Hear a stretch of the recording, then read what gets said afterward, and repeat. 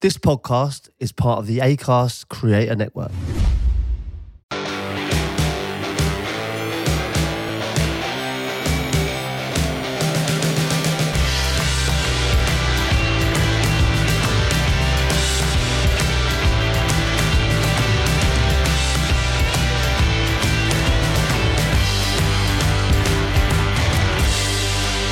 Hello and welcome to That Peter Crouch podcast. Got the Notorious SID and Chris Stark with me. All good, lads? Good week? Good, really good. How are we? Yeah, I mean... You had a big one, didn't you? I had a heavy weekend. Yeah, heavy weekend. I was going to nurse this beer, but it's going down really well. Is so it? we're just going to plough through. Going to plough through? But just want to start by mentioning Starkey's top here. All right. Like, it did come to me the other week, and this is not tit for tat, but Well, just talk Well, us it through. feels it. Oh, we got the Rugby World Cup and Well- he's come as a rugby player. It looks like he's just come from private school. It's not happy. Hogwarts. Hogwarts. Oh, he's not happy. He's not happy. What do you mean, Hogwarts?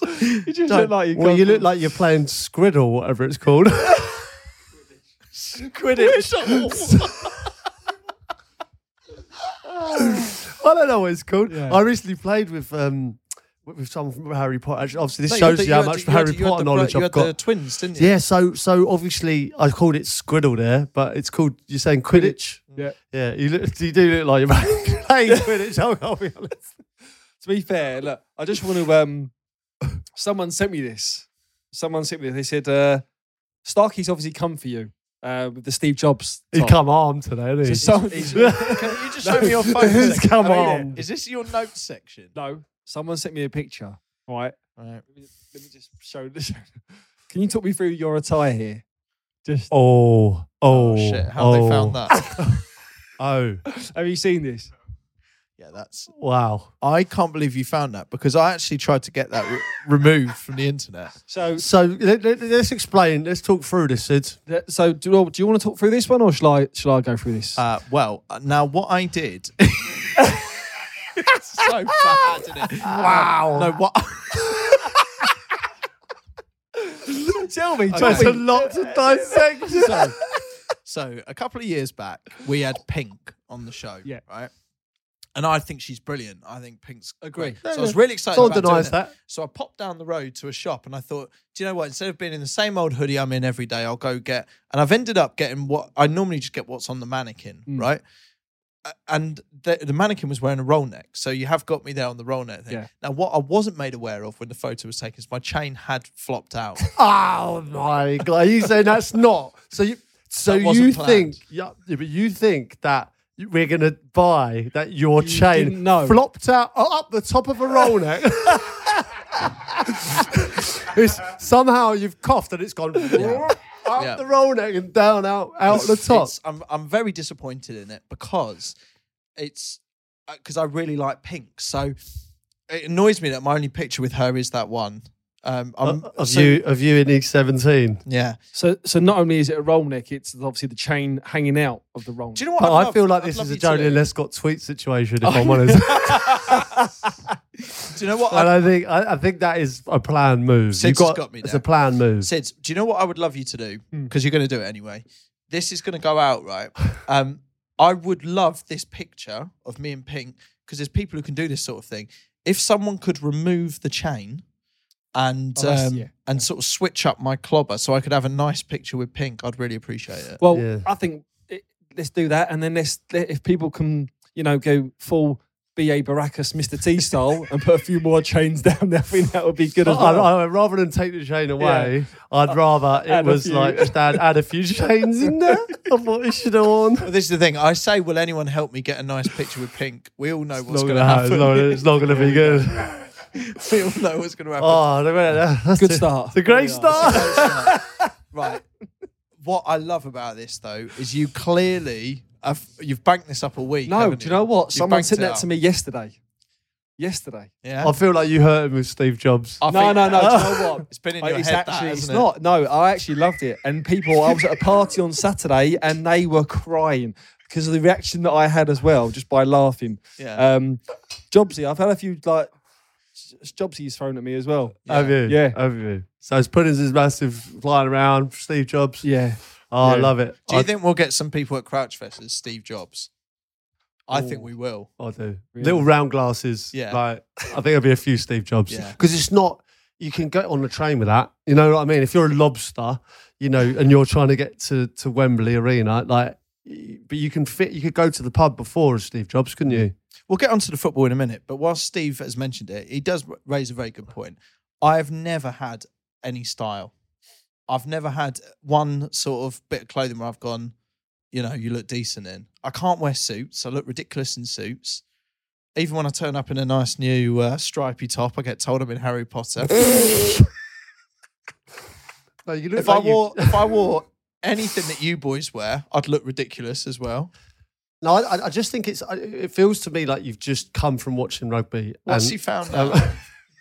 Just been passed memo. What is this podcast now? Everyone goes to me, what's it like having Sidesmore? I'm like, it's brilliant. I love the guy. Like, To be fair, that was our producer George. I haven't seen it yet. No, I've just been passed a memo. Oh. Talk me through this one. what's this? Oh, one he then? just dissected his clobber. Wow! That was my Wimbledon outfit. You did not go to Wimbledon. What, Wimbledon tennis? Was you allowed in with this?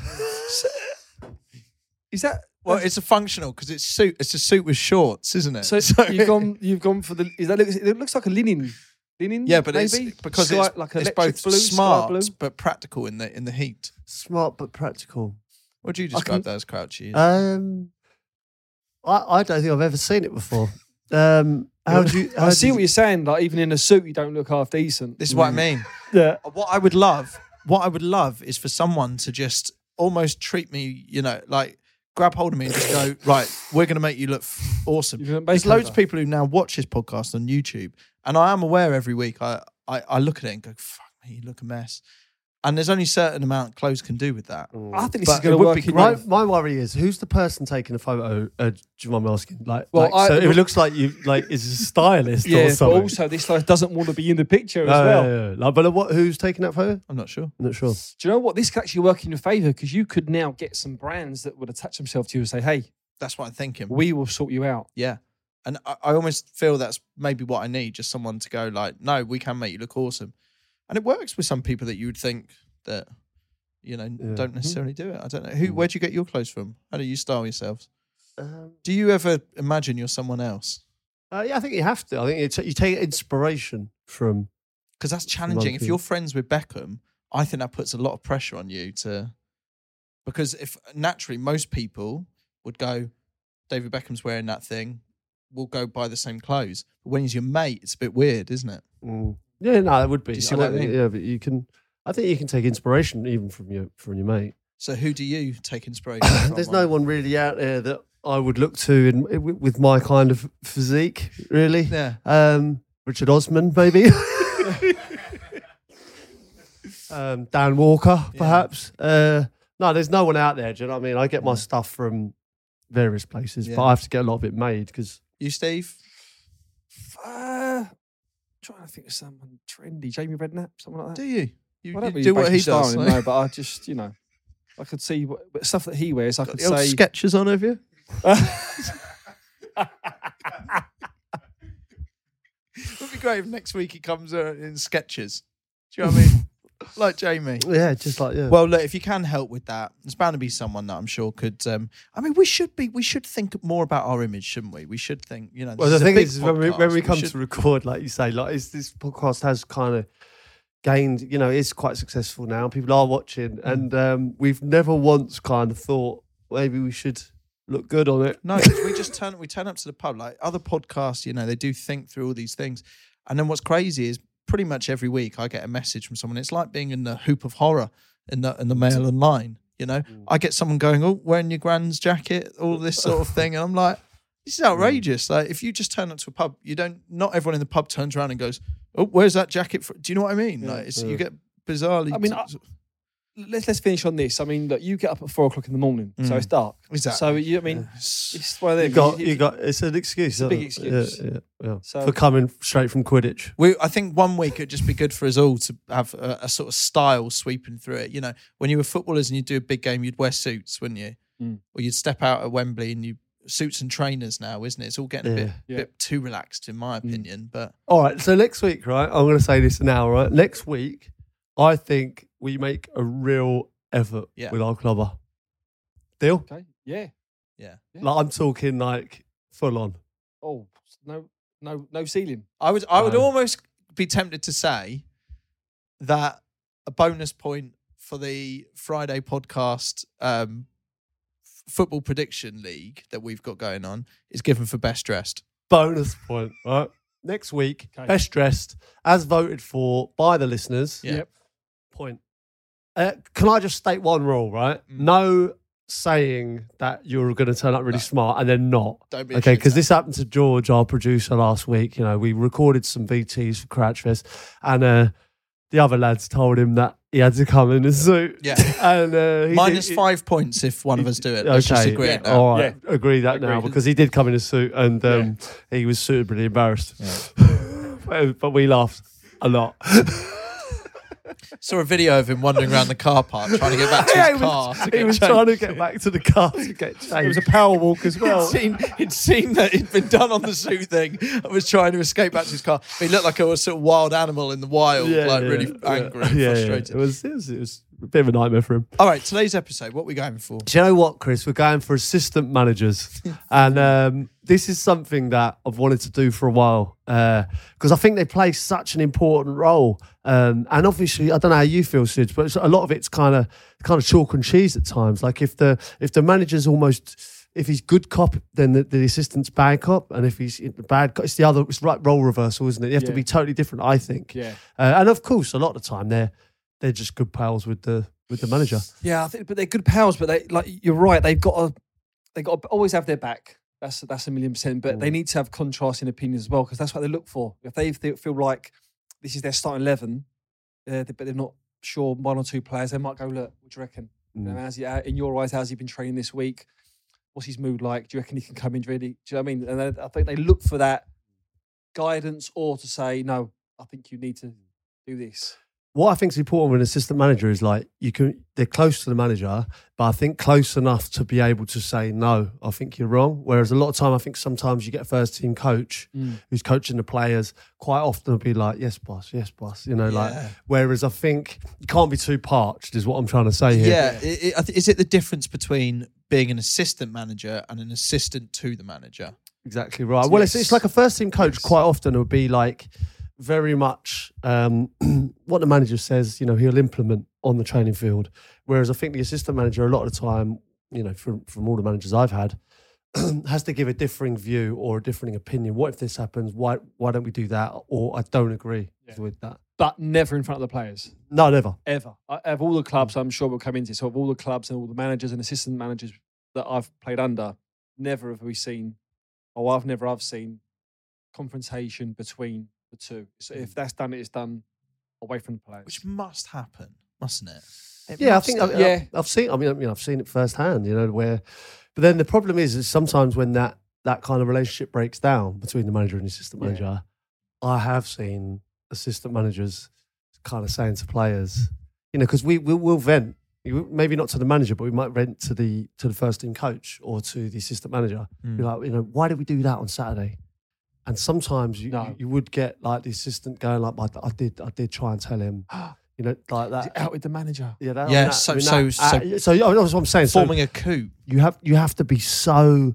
The manager and assistant, I think, have to be so close, and I think that trust has to be so great that wouldn't happen. But it does happen. And You might hear a child in the background here. It's we're It's just none of ours. recording this in Bristol. We should just say it's none of our children, but we are recording this next to the slide at Brewdog, and it is Maybe particularly someone's- fast, isn't it? Someone's had a tumble. We think that might be the didn't case. didn't come down hopefully as fast as David Bentley last week. He loved when the he was- slide. He by the adored way. it. Yeah. And what was funny is actually a few of the people outside when we were recording, we were still recording stuff. Benz was coming down the slide twice on his own and didn't know anyone was watching.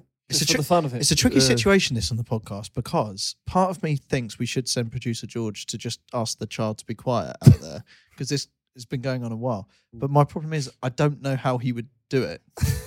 And also, I don't think as a podcast we can just say, can you ask your child to be a bit more quiet? But It's like on an aeroplane. You just can't do it. It's tricky, isn't it? Yeah. Okay. But there's boundaries with the assistant manager. They've got boundaries. They can't overstep the mark because they, as you say, they need to know that they are the assistant and there is one focal point. Now, whether that's going to be around the training ground or more so on the touchline. Yeah, but so do you think there are assistant managers, in your experience, that are happy to just be assistant managers and have no ambitions at all about being a manager? Or is it really the case that all assistant managers do want to be managers at some point? I'd say probably 25%, 30% that are just happy being an assistant manager or a first team coach because they don't want the stress because it's a different skill set of managing everyone below you. You know, I think they're happy with, right, you take the spotlight, you deal with all the decisions, I'll be the motivator, I'll have your back and I'll do all the coaching the day to day, driving, getting the players up for it, you know, and I'm happy doing that role. And some have gone into management and it's not really worked out, hasn't there? There's been quite a few over the years. Yeah, I do think that you do have to be ready for it. I think in this day and age with managers getting sacked, right, and it can happen on a Friday before a game on a Saturday. Quite often the assistant steps in. Like I'm thinking back to it now, like all the ones that I've had, like I remember Steve Wigley being, you know, the first team coach. He came in at Southampton. We had Sammy Lee, you know, I never thought he was a brilliant number two, wasn't he? Like probably one of the best number twos you'll ever have. But that's what I mean. You can respect just the number two. That's what I'm saying. It's a role, you know, Chris Hughton. You know, he was at Tottenham for years. I mean, not many, unless you're kind of, you know, quite knowledgeable about the game, you wouldn't know how long he'd been at Tottenham. And, you know, when I was coming through, he was a reserve team manager there. You know, he was kind of like reserve team manager for a long, long time. And then obviously got the job. He went to Brighton, to Newcastle and did a really, really good job. But it's like, people go, oh, you know, he's like as if he's a new manager. He's been in the game for so long.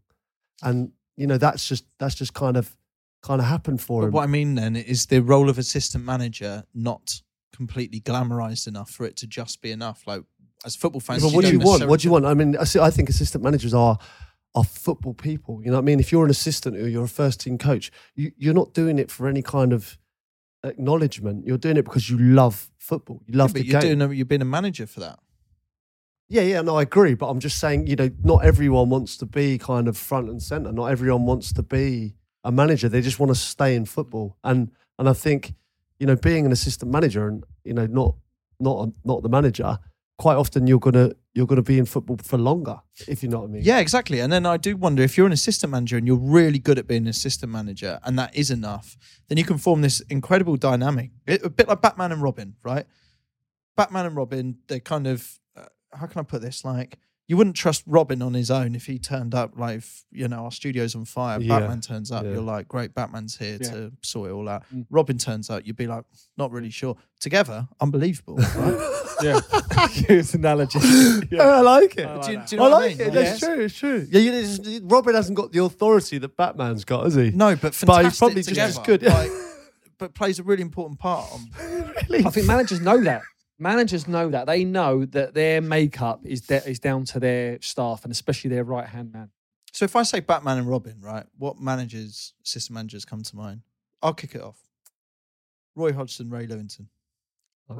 Brilliant, yeah. Worked under Ray. When I was at Fulham. I think he's he's amazing. Ray Lou, absolute. First of all, gent. Mm. One of the good guys in football, and there's not many. And again, knows his role. Knows football inside out, a proper footballing man, and a great coach and a great motivator as well. When you go out on the training pitch, you know it's going to be a good hour and a half. Good footballing man. But knew how to deal with the manager as well. Yeah. Felt there was always that kind of great relationship, like a sort of slightly elderly Anton Deck. They had a good thing kind of going. Still going. You know, I mean, how long have they been going for? Yeah. It's amazing, isn't it? Still going strong. Yeah, and also those kind of bonds are unbreakable, aren't they? You know, like obviously we had Harry Redknapp, Kevin Bond, and Joe Jordan. You know, it was like standard procedure. You know, those boys would come in straight away. It's kind of apart from when we had Harry and Jim at Southampton, which was amazing. Obviously, Jim Smith, character from Derby. You know, the flat cap. They came in to kind of try and save us at Southampton, and that was an amazing dynamic. But watching those two, I mean, the song was like Harry and Jim, you know, keeping us up. And I guess that's the other thing when it works, and then those partnerships move from club to club. I sometimes think that's quite nice to see as well. But the other thing is sometimes when you step out of like that, I remember Steve McLaren with England, and then Sven got the sack, and then kind of Steve took over. But he was never boss. Do you know what I mean? Because he was the coach before. So it's like then he wasn't boss, and so because he's taken the job. Did they call him head coach with it? I think it When he was went head from coach. that, Yeah. Because that sometimes a bit. I hadn't really thought of it like this, and this might be wrong. Please tell me if it is.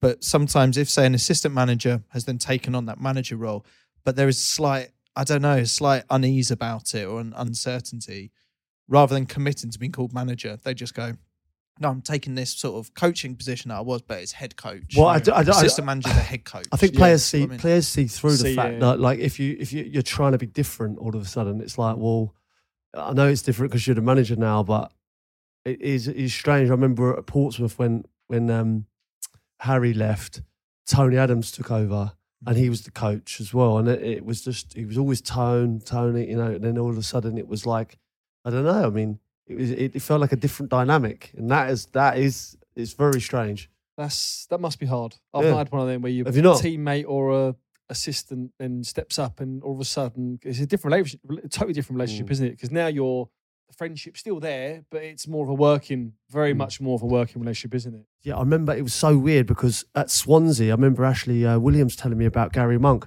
obviously, centre-half partnership, and all of a sudden he's taking the team. Yeah. And then he's got to make big decisions about, do I leave him out? Do I leave him out? And he was a teammate last week. Now he's the gaffer. So say I'm here, for instance, right? We're all teammates, and all of a sudden I start making some changes and I'm the boss. It's like, it's a weird dynamic, isn't it? Yeah. And it's hard to keep those relationships. I think you have to be a different person, unfortunately. And obviously Gary did make that conscious decision and then moved into management, and then has had a good career in management. Did you ever? So you've not been in that situation where a teammate, you haven't suddenly call them gaffer. No, not a teammate. Not a teammate. No. My issue, like I've thought about it loads, like because I thought about how I was as a player and like how I was in the dressing room, and I thought at one stage where I thought, mate, do I want to be like a coach or a manager? And I thought, if I want to be a manager, how am I going to go to the people that know me, like being serious? Do you know what I mean? Like I don't, because I wasn't serious. Obviously, I took my profession really seriously, but in the dressing room, my way of getting over nerves was to kind of like laugh a bit and be a bit more lighthearted about things, because that's the way I kind of tried to focus. And if I come in and I don't know how seriously people would take me. Yeah, you can kind of see what ones are going to go into coaching management, can't you? In a dressing room, you could sort of say, "Yeah, listen, you're going to be a coach when you're older." I thought you could do that. Said that. I genuinely thought. So I think Sid's could have been, I don't know, a gaffer, or it's still time. Yeah. I think. Yeah, there's an element of me that would like to give it a go. There is, but this is great. Can't give this up. You can do both, mate. Be I great don't for the know. pod if I you don't know became if- manager. I don't know if you can. How can the notorious SID do it? Breaking news: Steve Jobs. Notorious SID takes over at Fulham. Tell you what, they'll be, On a 4-year deal. They'll be puddings in the canteen. Oh my god! Are you ruling it out? I'll never rule it out. No, No. I don't I'll think you never can rule it out. anything out No. in this life, can No, you? No, But that would be great. I think you. I get you're like. I think you're a very personable guy, aren't you? I think I could fit both roles. I think Yeah. I could be an assistant to a manager, and I think I could be a manager as well. Assistant you- to the regional Assistant. manager. It's Gareth.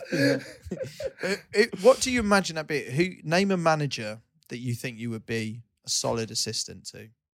You tend to think of someone that you'd be like, but I don't think that works. You're right. Well, that's the key. interesting, actually. That's And the does key. it have to be someone you've got previous with? Because that's often the Mm. case as well. But you need to be tight with people, do you? Well, you If- do need right. to. So what about this? I'll put that question to you another way. If you're manager, who do you bring in as number 2? Yeah, see, now that's where it does become difficult, because that's where you're thinking, well, I bring my mates in. But that's when it could be carnage. Yeah, So you need to be a bit I've got mine. shrewd. I've thought about this. I've got mine. Yeah. Yeah? Sean Derry. Yeah. Wow. Well, I tell you Good what. pedigree. He's already been kind of coaching. He's been doing it for a long time. He's been a manager. He's a manager at Notts County. He's at Palace as a first team coach, like under quite a few managers, and then he's at Wolves now with Gary O'Neill. I just think he's been around it, and obviously playing with him, he's got that kind of temperament that I'd need. Like, obviously, I am not the most kind of aggressive, serious person, but I think he would be kind of my pit bull. I'll send him in. I'll go like, okay. Do you know what I mean? Yeah. Well, let's try and do a little sort of Tinder one. You can swipe through these. I'm going to give you some names. You can swipe through if you want. Okay. This Assistant is for my manager. assistant. Okay. First one, I think it's a good shout as well. John Terry, As my assistant, assistant manager. I would be his assistant, but I would go yes. Yes, I think that's a good partnership. Do you think? That is a good partnership. That's a lovely match. Yeah, do that you want would to give a work. name? Jason Tyndall. It's a It's no. a no. It's swipes away on that one. Uh, Let's give a couple more names. Any names, anyone? Anyone? um, Because I think there's certain people that I can imagine with you. Jody Morris, Jody's a good guy. Good football. Yes. Damien Duff. Oh, 1,000,000%. Swipe left. Yes. Yeah. That would be a lovely match, actually. would them be. two. Yeah. I've got a better match for you. Go on. Dave Kitson.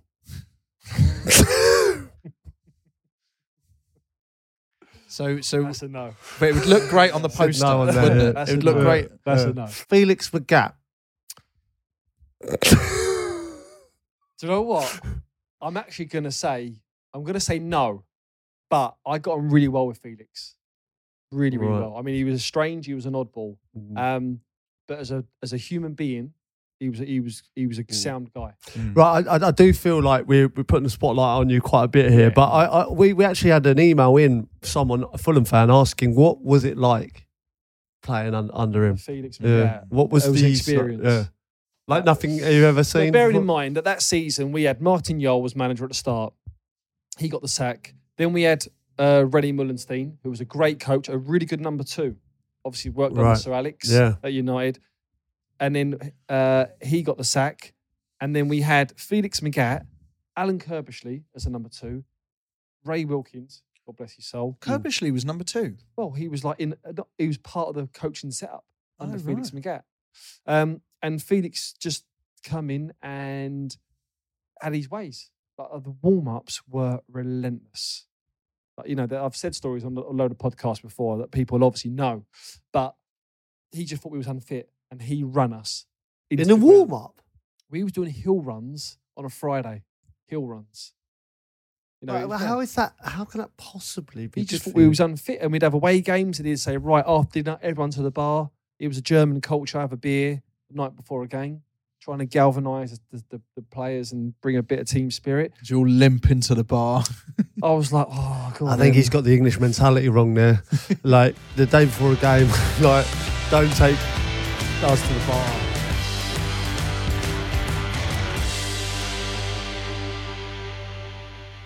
This next part of the podcast is sponsored by Brewdog. So, Wingman, we all know this, lovely beer, perfect company on a night out. If you want a great night out, we're saying that this is the beer for you.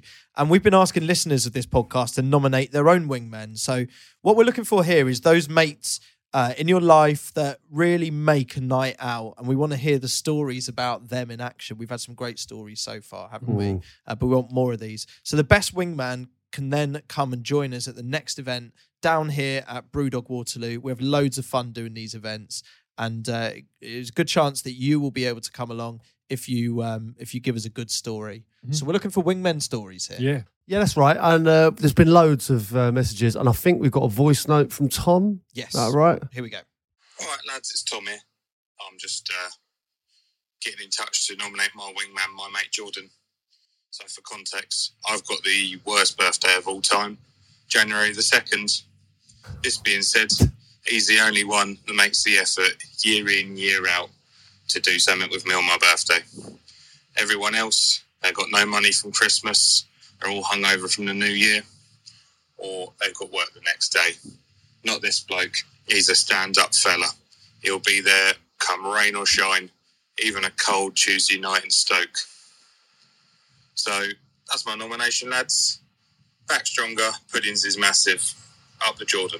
Up the Jordan. The Jordan sounds like a catchphrase. What a sign off that is. To me, fair play to him. Like it's a tough one. That after Christmas, like I thought Abs was bad. She's the 10th.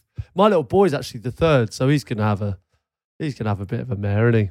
I'd never thought about people whose birthdays 2nd, 3rd of January because it's awful, isn't it? Because obviously everyone's gone massive for New Year's Eve, and then that day after, even New Year's Day, people will still try to push through because there's a bit of football, that kind of thing. Yeah. But the second is It's actually a tough one. It's a tough gig. it's really that. tough. Maybe we've got to turn that into a day in its own right. Do you know what I mean? A sort of Jordan Day. Jordan Day, we go again kind of thing. Listen, I'll toe to that on January is it January the 2nd? January the 2nd. Yeah. I'll raise Tom's a glass birthday. and say up the Jordan. Up the Race. Jordan. Up the Jordan. Up the There we go. Jordan. January the 2nd, everyone. We got more messages. We've had loads of people sending in messages on Instagram as well. Thank you for that. Martin Banks wants to nominate his mate Chrissy for always turning up to the pub with a string of sausages in his pocket. He pulls them out like a magician and sees how many raw bangers he can pack into his mouth at once. He's always doing it. Yeah, I mean, I don't know how much wingman that is really. That's just to get laughs as well, isn't it? I get it, but I mean, does he have to? Is he eating these, or is he just sticking them in his mouth and then spitting them out? Well, either way, if it's raw sausage, you shouldn't be doing that No. regardless, should you? Well, having said that, I mean, I went on a Hindu recently, and do you know where they tie a piece of string with a sausage on the end of it right down here? And I mean, it wasn't the classiest thing I've ever seen her do, I'll be honest, but what they do is between their legs and they flick it up and then they have to catch it in their mouth. Yeah. I really enjoyed watching them do it, although. Hey, you know this sausage thing though? Is it something that because I'd quite like to see you give it a go. Yeah. Yeah, do Well, you it's think something we it'd can be do, yeah. It's a great game. I'm not going to lie. It looks fantastic. Okay, next podcast, can we arrange the sausage on string? Yeah, great. That's Thumbs a up. We've got the Thumbs thumbs up up. from behind We've the got camera. It was a quick thumbs up as well. He's writing it down as well, look. Yeah, make notes. We've got another message. Yep. Ben Allen nominates his mate Lewis for turning up to a fancy dress night without a costume, bribing a lad for his cone costume, and then getting beers bought for him by the group of cones who had no idea he was an imposter. Clever. That is Well, what- clever. Yeah, it's clever, but what we're just brushing over. There's a load of lads with cone costumes on. Yeah, just random. Why would you be a bunch of cones? I don't know. So part of me was wondering, is it my because my favorite fancy dress videos that I see at the moment, I get sent a lot of these on TikTok. You know, where it learns what you like and then just fires more of it over to you. It's guys who go out as a full Formula One pit stop Yeah, seen and that. then stop a car in the road That's good. and then all pile in. Like there's one in front with the sign. I've not seen They that. Oh, all I've come seen in it. It's with really good. like Yeah, I've seen it. inflatable That is wheels and things brilliant. like that, and then turn it around to go. Yeah, and then the fella just lifts the thing. Oh, that's brilliant. I have not seen that. I like fancy dress where it's an organised group. Yeah. So Yeah. everyone has a role, but Yeah. it's the same theme. So what I was wondering with the cones, is it perhaps, they're sort of blocking off an area Yeah, or surrounding someone or something with cones? yeah, But I don't know. It's an odd shout there. It'd be Yeah. good to know what they're doing as a group. What can you do as a group of cones? Yeah, I do want to just end on this one because it did flabbergast me. Jamie Lee Ainsworth nominated his mate Jimmy Berry for unscrewing all the light bulbs in the local pub in a fit of rage at how bad Steve Keane was at managing his beloved Blackburn Rovers. Why the light bulb? I think it's harsh on the pub. It feels that. And also, a fit of rage suggests one quick action, doesn't it? That's what I mean. It's very hard to be in a fit of rage unscrewing Yeah. 100 light bulbs. So imagine going, right, that's it, and going straight up there and Yeah. like changing light bulbs. Yeah. So I don't know. For me, that feels slightly strange behaviour, and I don't quite understand what the light bulbs do. You know what I mean? Yeah. If you're angry, I understand certain reactions, Mm. whether or not I agree with them or not. But the unscrewing of the light bulbs seems a tad strange. My other point here is I've no idea why that was sent into a wingman section. Oh, yeah. He's Yeah. literally ruined everyone's evening. Yeah, you're right. It's almost the opposite of Yeah. what we're saying. A wingman is that person that makes an evening. That kind I of think he's thing. potentially ruined it for everyone. Okay, well, keep sending in your nominations, your wingman nominations, and thank you for all your entries for this month's competition. We're going to be seeing some of you down at the Wingman launch party at Brewdog Waterloo here with us. Can't wait to see you. If you haven't tried Wingman, by the way, then just head over to the Brewdog website, use the code Crouch15, which is Crouchy's old shirt number, and all new customers get 15% off. Enjoy.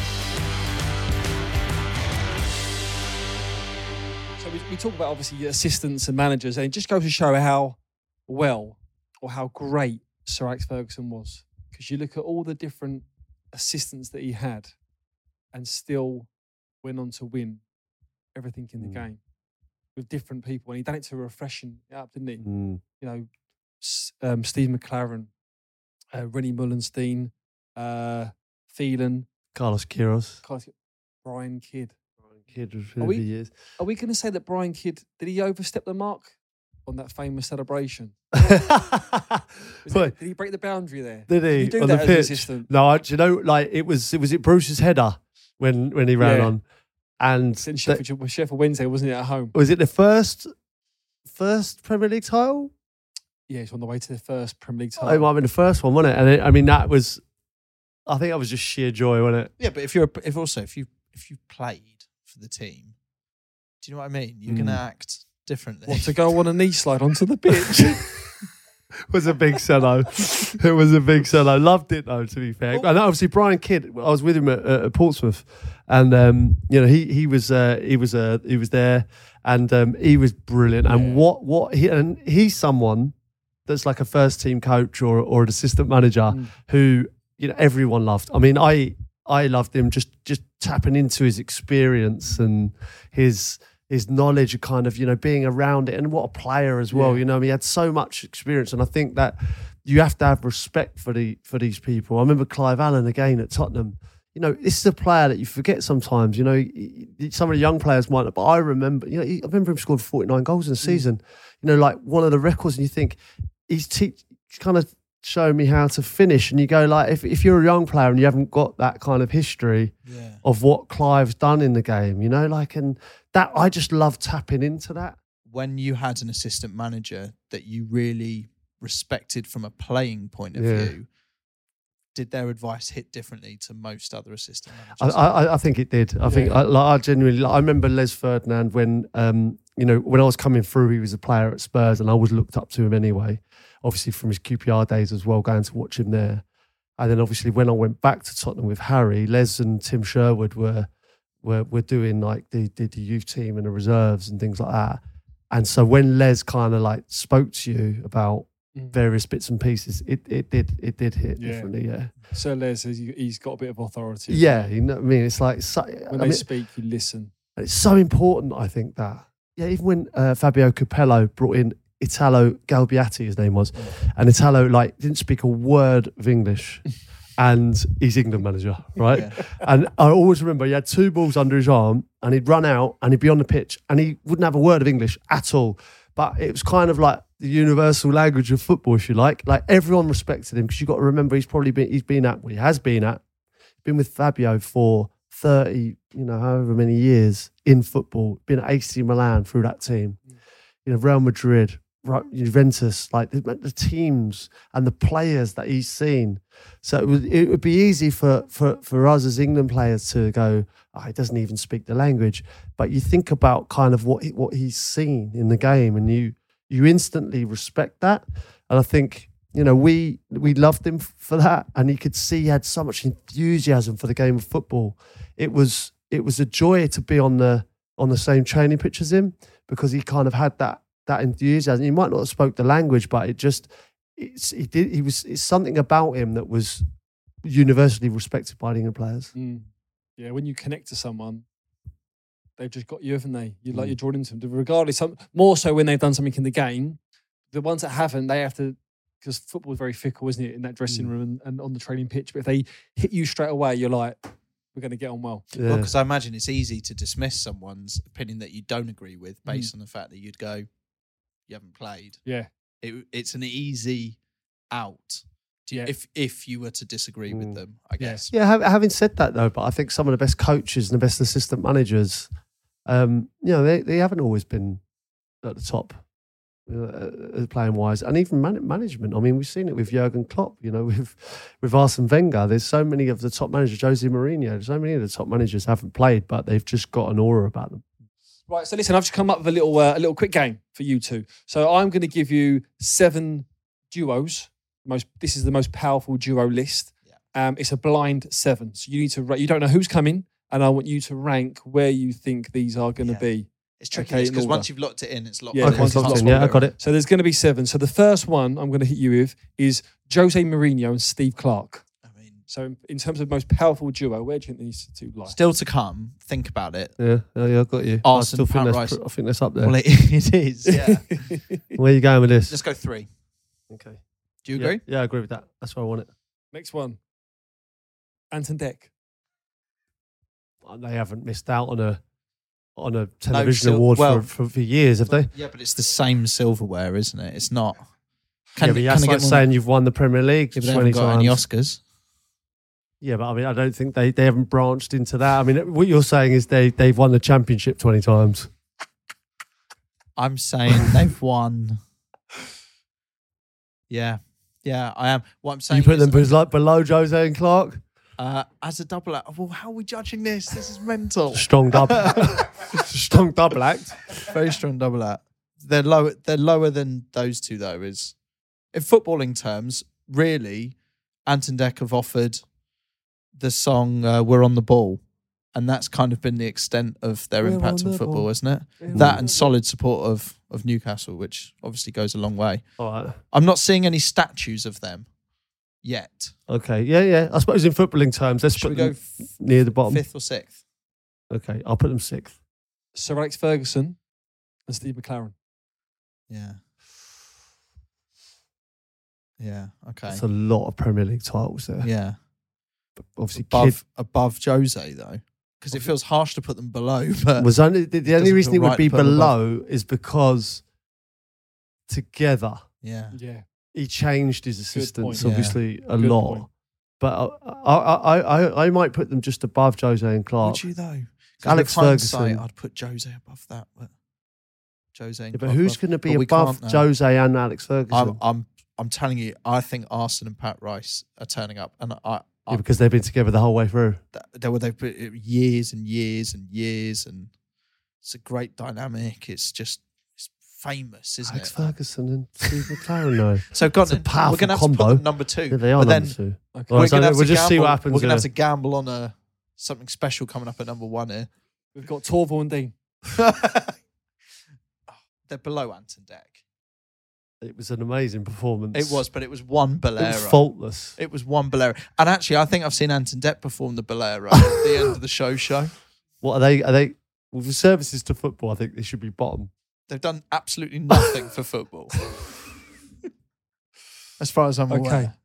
Okay, bottom. Next one, Pat Rice and Arsene Wenger. Yes. Right. Right. You've wanted them top from the start. I'm saying on a deal or no deal, I don't think he's going to say anyone better than that now. Yep. As a combination, this is. As a combination, as a kind of famous manager, assistant manager, their longevity in the game, their success in an era that changed, I think they're... Yeah. All right. They're in. iconic. They're in. I've wrote it down. Top. Wenger Rice. Okay. The Wenger Rice is coming. As if Okay. that wasn't a song. So what we got here, we got 4th and 5th 2 to playoff go. now. Fourth You and got fifth. you got Derek and Rodney Trotter. Oh, yeah. No, I think we've played this well, So actually. we played it right. They're going in just under Jose, right? They are, yeah. It's Yeah, still Rodney. Yeah. Wow. So this is where we find out who's Last for one. 5th. The last one. Harry Redknapp and Kevin Bond. I think this list is bang on. He's put Pops down the end. I can't believe it. Amazing. Wow. Right. Right. Number 1 to 7. from 7 to 1. 7-1 then. Torval and Dean. Yeah. Anton Deck. Harry and Kevin Bond. Del and Rodney. Jose and Steve Clarke. Ferguson and McLaren. Wenger and Rice. Well done. I actually think that's That's pretty That's not good. bad. You've done That's well not there. bad. Yeah. You've done well. Could have gone a lot worse. All right. Really enjoyed that game, Steve. Well, we should encourage people to play along on social. Let us know what you'd swap around or disagree with. Yeah, I mean, listen, I don't think there's a lot you could do there. I mean, people might argue, you know, skating fans might think Torvill and Dean should be off the bottom there. Well, say why. Tell us why. Tell us why. Let us know. Come at us. Well, I got one for you. The dynamic between kind of assistant manager when he comes out the shadows, how do you deal with it as a manager? Like I'm thinking of Guardiola and Arteta now. Arguably the two best teams. Well, they certainly were last year. The two best teams in the league, right? When you step out, and obviously Arsenal beat Man City at the Emirates this season. Like, how much has he helped him become the manager he is, and then he becomes a manager where you're against each other? Yeah, I mean, I would love. I know we had that documentary behind the scenes at Arsenal, but I would love to see, because if you're working under Pep, right, you've got to be thinking he's the best in the world. So everything that he's doing must work. Okay, so there's got to be so much that you must take, but then you need to have your own identity, don't you, as well? Your own standings, your own sort of ways that you go about it. Mate, I've got a friend, Mark. I will name him. He's Marco, Arsenal fan, lifelong Arsenal fan, season ticket holder, everything. He still describes Arteta as the guy who puts the cones out for Pep. Still now? Still now. Wow. Which is really odd, isn't it? From I've never fully understood a lot of his views, and he does like to fish for a bit, you know. But yeah, but the Mourinho translator followed him round for so long. You know, it's like Bobby Robson's translator. And that's but isn't it interesting how that stuff does stick? And what I'd really like to know from you boys is, how much do you honestly think when Pep sees Arteta and Nate see, is there always an element in the back of their head which is like, he was my bitch? You was gonna say it. That is what I'm getting at. Like, is it? I'm just interested if you ever do get over that. I genuinely think Pep is a winner. He's a machine, but he's got a lot of empathy. Yeah. And I seriously think that he wants him to succeed, but obviously not as much as Man City win the league and Arsenal win the league, or when they even come up against each other. But I think he looks at him and says, I really want you to do well, because I think they are really good friends, genuine. Yeah. But there is an element. I think he's taking it a bit too far now, if I'm honest. Arteta.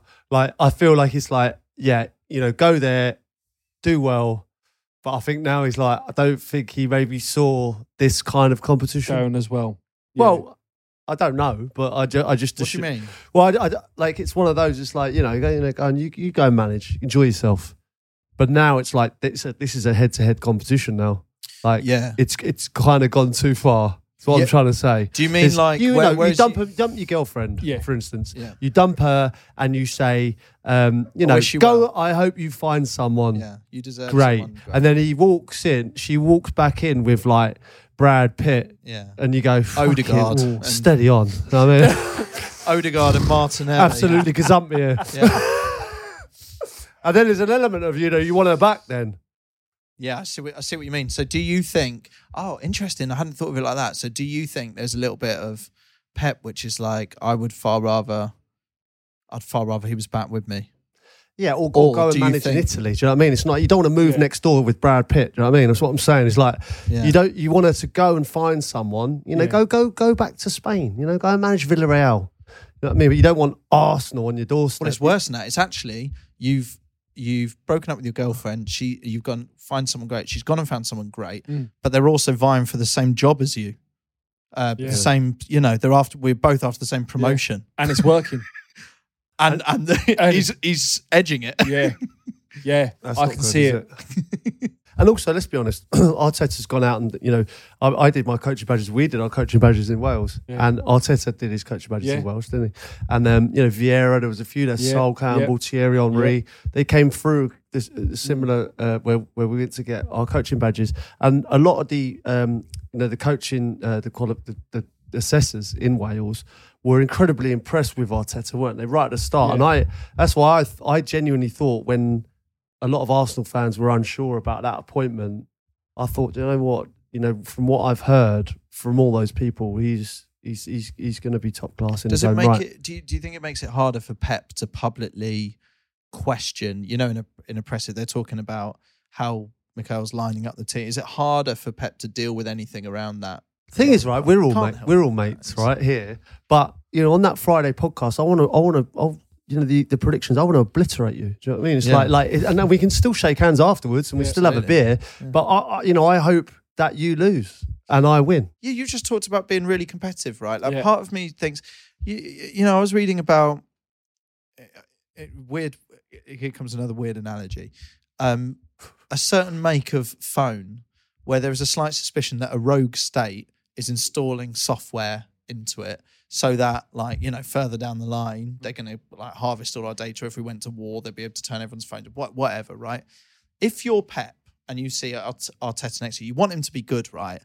But do you not give him some sort of bad advice or something that you've installed in there, should they go rogue themselves, that you can sort of activate at a later date? Little curveball. Do you know what I mean? That's super genius.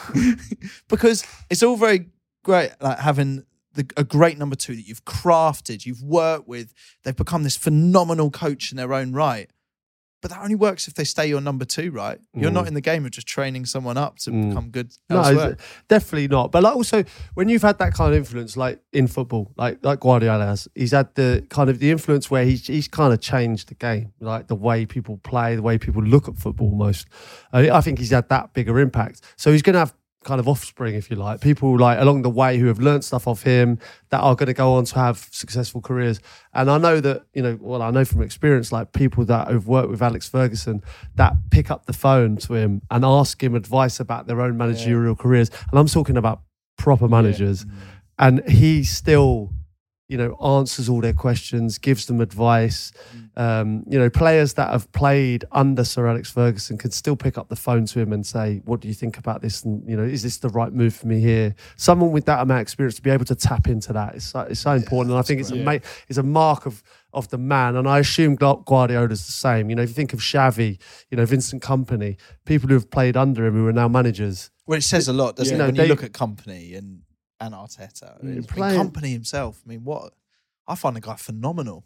Yeah, don't you? I think he's so impressive. Watching the documentary as well, just the way he handles himself, the way they have their meetings and everything. Yeah. I mean, but again, he's one of them that you would see going into management, doesn't he? He's got that aura about him. He's got that respect straight away. Can control addressing. Do you think do you think people can easily give too much credit to Pep in that situation? Yeah, for a guy that actually was just, you in his own right. Yeah. Will do brilliant. Yeah, but I still think in elements of the way that Burnley play now, like you can see like how Pep has rubbed off on him a little bit. You know what I mean? I think he's that good.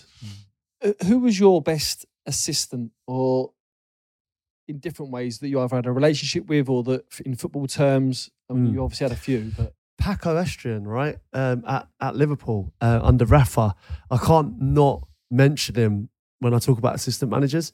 I think he was the best. I've loved working like Joe Jordan, Kevin Bond. Like I had so many great relationships with so many people, like kind of behind the scenes, if you know what I mean. But Paco was absolutely incredible. He's with Unai Emery now at Aston Villa, so he's still in the game. We're back to Spain. How did he manage those big relationships then? Because you always describe Liverpool as having these very strong leaders, characters that were the epitome of the city. They almost could report straight to the manager anyway, and in their own way kind of took on a slight coaching role as well, I guess.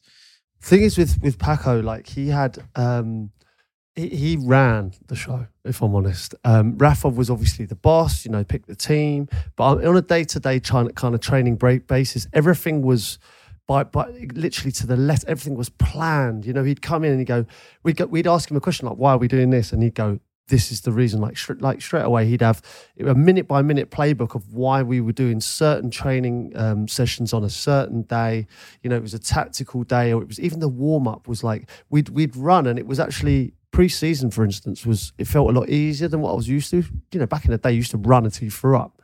Now we were doing like a lot lighter running, but it was kind of timed to suit the right kind of environment for what we were going to do the next day. And it was like how we recover. And I just found him so impressive. And it was actually kind of almost I don't want to say a downfall, but it was, I think we lost something when kind of Rafa and Paco fell out, and they brought someone else in and he was good, but I don't know. I just think Paco Estrian was very, very good, and I think he was very well respected. And they fell out. It's a strong link, isn't it? That one, because I think, especially with Rafa, I don't think he was someone that you could physically probably go to if the lads go, God, Joel, we're tired, or I mean, training's not working. I don't think you could, or Steve, you could go to Rafa.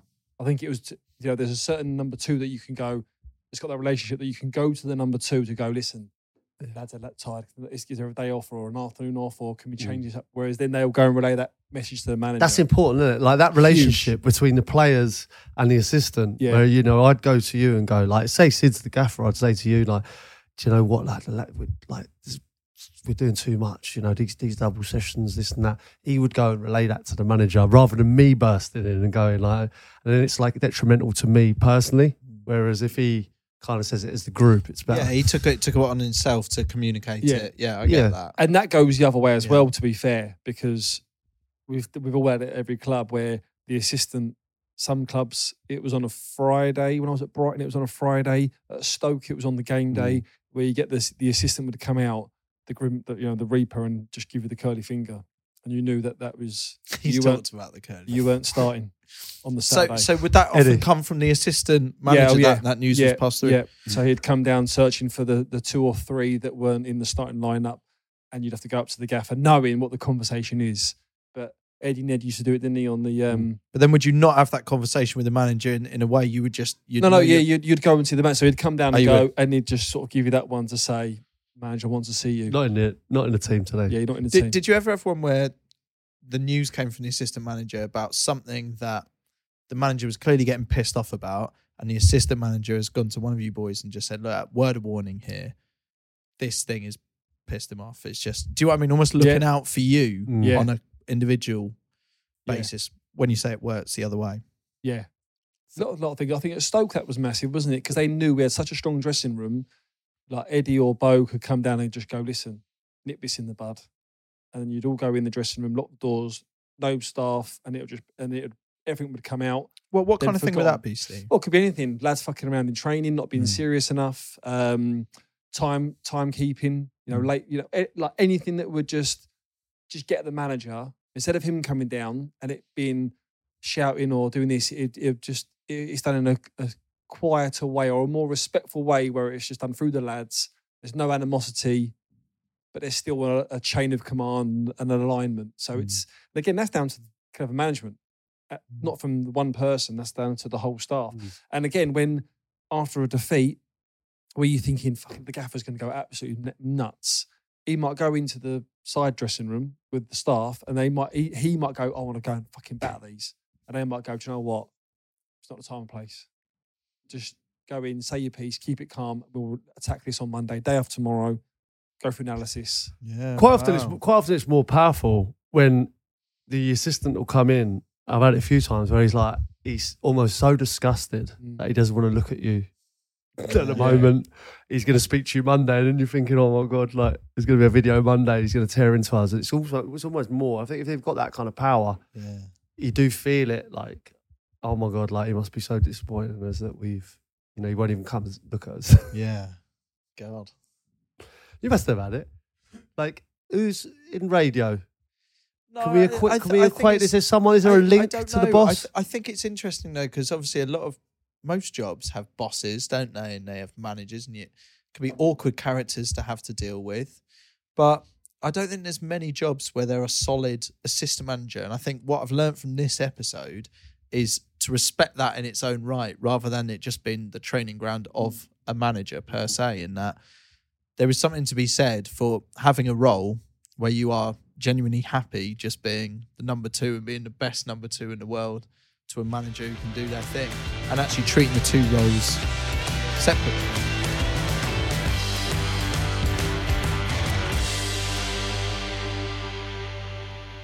All right then, message from Sam.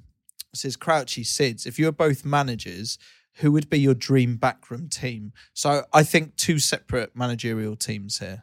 Yes. Do you see what I mean? It's not both of you as a management. 2 separate. So it's if I went into management. So if you were a manager of one club, you're a manager of another. Now I need to know assistant manager, first team coach, goalkeeper coach, set piece coach. Okay, all right. So I've talked already. Sean Derry as an assistant manager. I think he would be a great assistant manager, but It's either him or Harry Redknapp, role reversal, right? I'd be the manager. I'd just lean on Harry for advice. He's been in management a long, long time. I think Can he be a number 2, do you think? I think so, yeah. I think so. I think he'd prefer it nowadays. I think Really? me and Harry, let's get the band back together. I'm sure there's a team out there to take me and Harry on. Is this an official call out? Yeah, well, I'm gaffer this time. Harry is my assistant. He could, he can stay in Bournemouth sometimes. You know what I mean? Yeah. He can have the odd day off. If he's manager, he needs to be there. We'll get you a South Coast club. Yeah, all right. All Okay. right. Portsmouth. I need to know who then is your goalkeeper Right, coach so I've got and set Harry. piece coach. Yeah, Harry Redknapp. First team coach, I'm going for Eddie Nizwicki. I know you. I think you'll vote for that. Yeah, only because I loved his sessions, loved his enthusiasm, and I like him as a person. Yeah. Right, Okay. Eddie Nizwicki. Goalkeeper coach Pepe Reina. Amazing. A wealth of enthusiasm. Absolutely great lad. Obviously, he's threatened to get him on the pod. He's done a few bits for us on the pod before. Love Pepe Reina. Great person. Great goalkeeper. He'd be a great coach. So we're looking at you, Southampton, Bournemouth, Portsmouth, Around that area, I Around that think. area. Yeah, QPR potentially. QPR. Okay. QPR. My set piece coach is Tony Pulis or Pulis, as you shout. like to say. As set piece I coach. bring him in. So I've got. It's also the Bournemouth connection there. I've got South Coast. He's down there as well. Harry, Tony Pulis, set piece coach.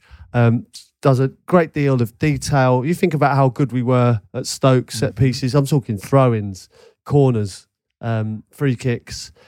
For me, that's a great backroom team. Yeah. Yeah. Well, that's a hell of a club, That's isn't it? Strong, that is strong. I mean, Sids? assistant manager, I would go with JT. Although he would seem to be he could overshadow me. He could be the Brian Kidd and, be over that boundary. The only issue is Celebrate. that is when, like, say if you're manager of Chelsea, for instance, I know. they start singing his name, and That's- if you're under pressure, you're gone. That's what I could see happen. The fact, yeah, That's you're what I right. could- You're That's right. what I could see happening. But he would be my assistant. Yeah, I get He would- that. and I he get would that. be strong authority, still someone that the players could go to as well to get a message Respect. Decent enforcer. to me. 100%. And can handle stuff on the bench because if it all kicked off, where sometimes it does, I know he's got my back. Yeah.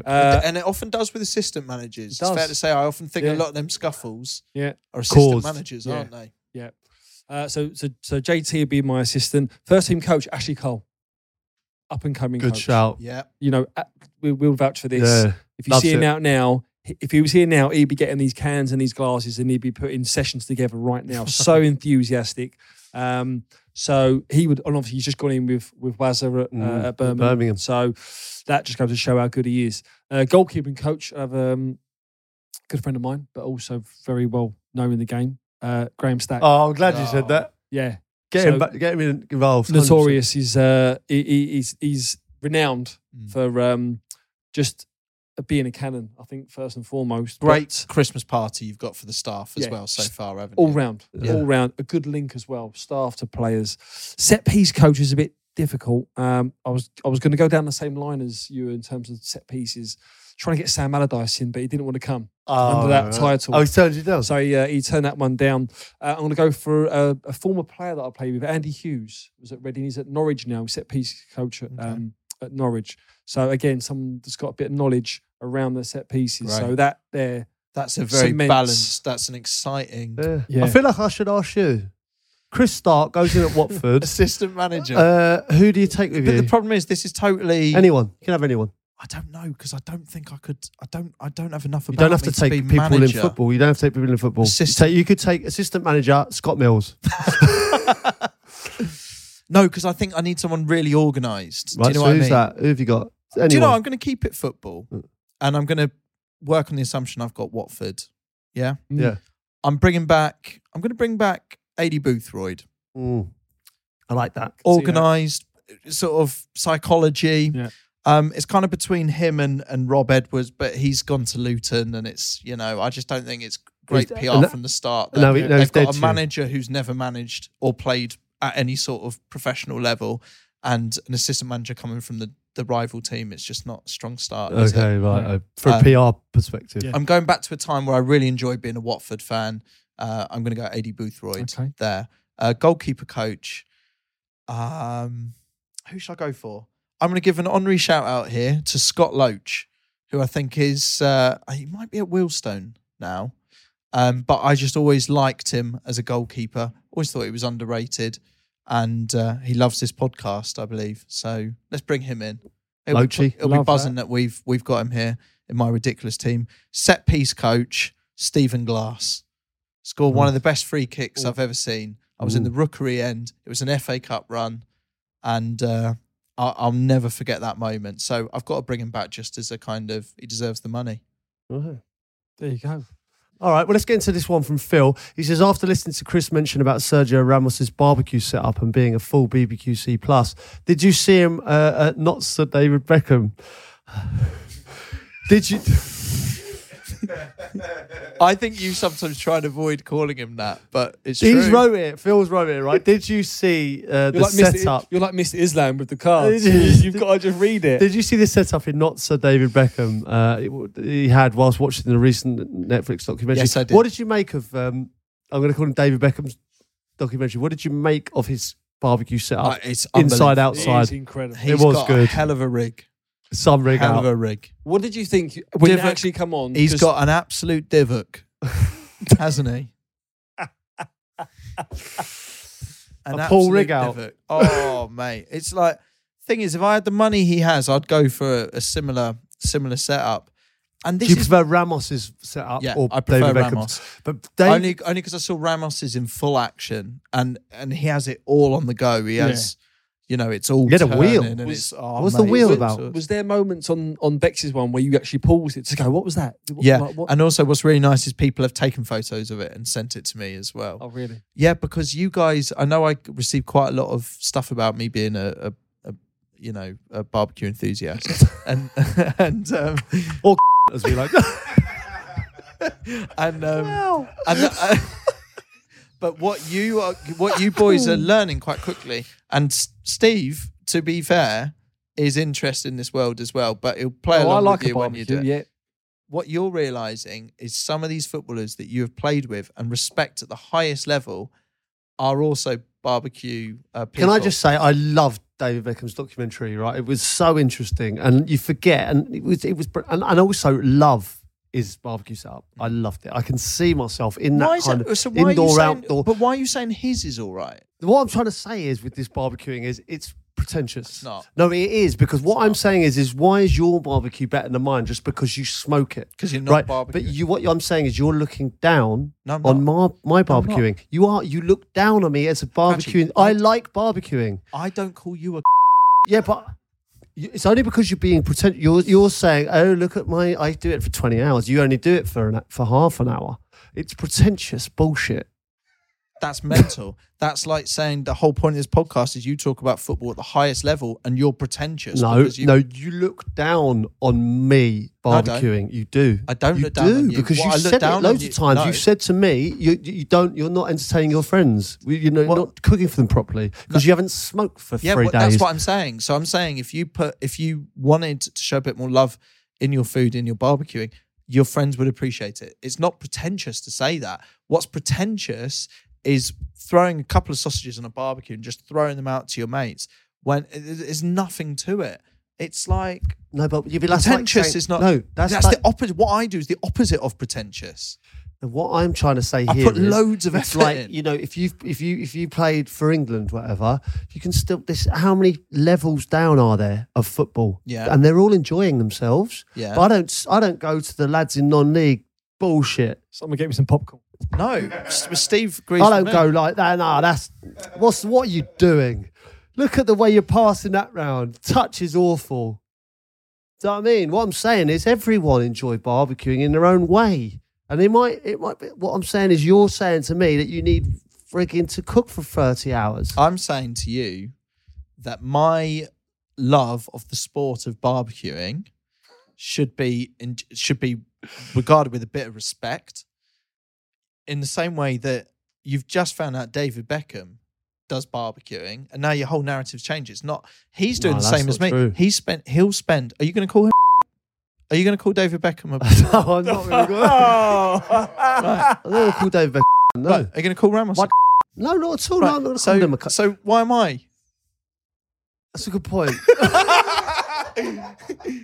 And I think we're at the end of the podcast now. Yeah, that's a good point. Yeah. All right. Well, I'm gonna sit here and call David. You're here. I can't go behind David Beckham or Ramos's back and say you can that say it right now. barbecue. A lot of that. This episode is brought to you by AloadofPricks.net. We are the experts in selling houses. Chris couldn't sell his house. What did you do, Chris? I couldn't sell my house for love nor money, Crouchy. 3 different offers I had, all at the last minute, fell through. I turned round to my wife and said, what can we do to sell this house? Every estate agent is failing us. Then I told her, let's go to AloadofPricks.net. But Chris, what did A Load of Pricks do for you? They were brilliant, Crouchy. They sold my house right away. The sign had barely gone up when a well-dressed gentleman came along and offered me twice the asking price. Chris, would you use A Load of Pricks again? I'd use them every time, Crouchy. Go to AloadofPricks.net. They will sell your house like no other. AloadofPricks.net.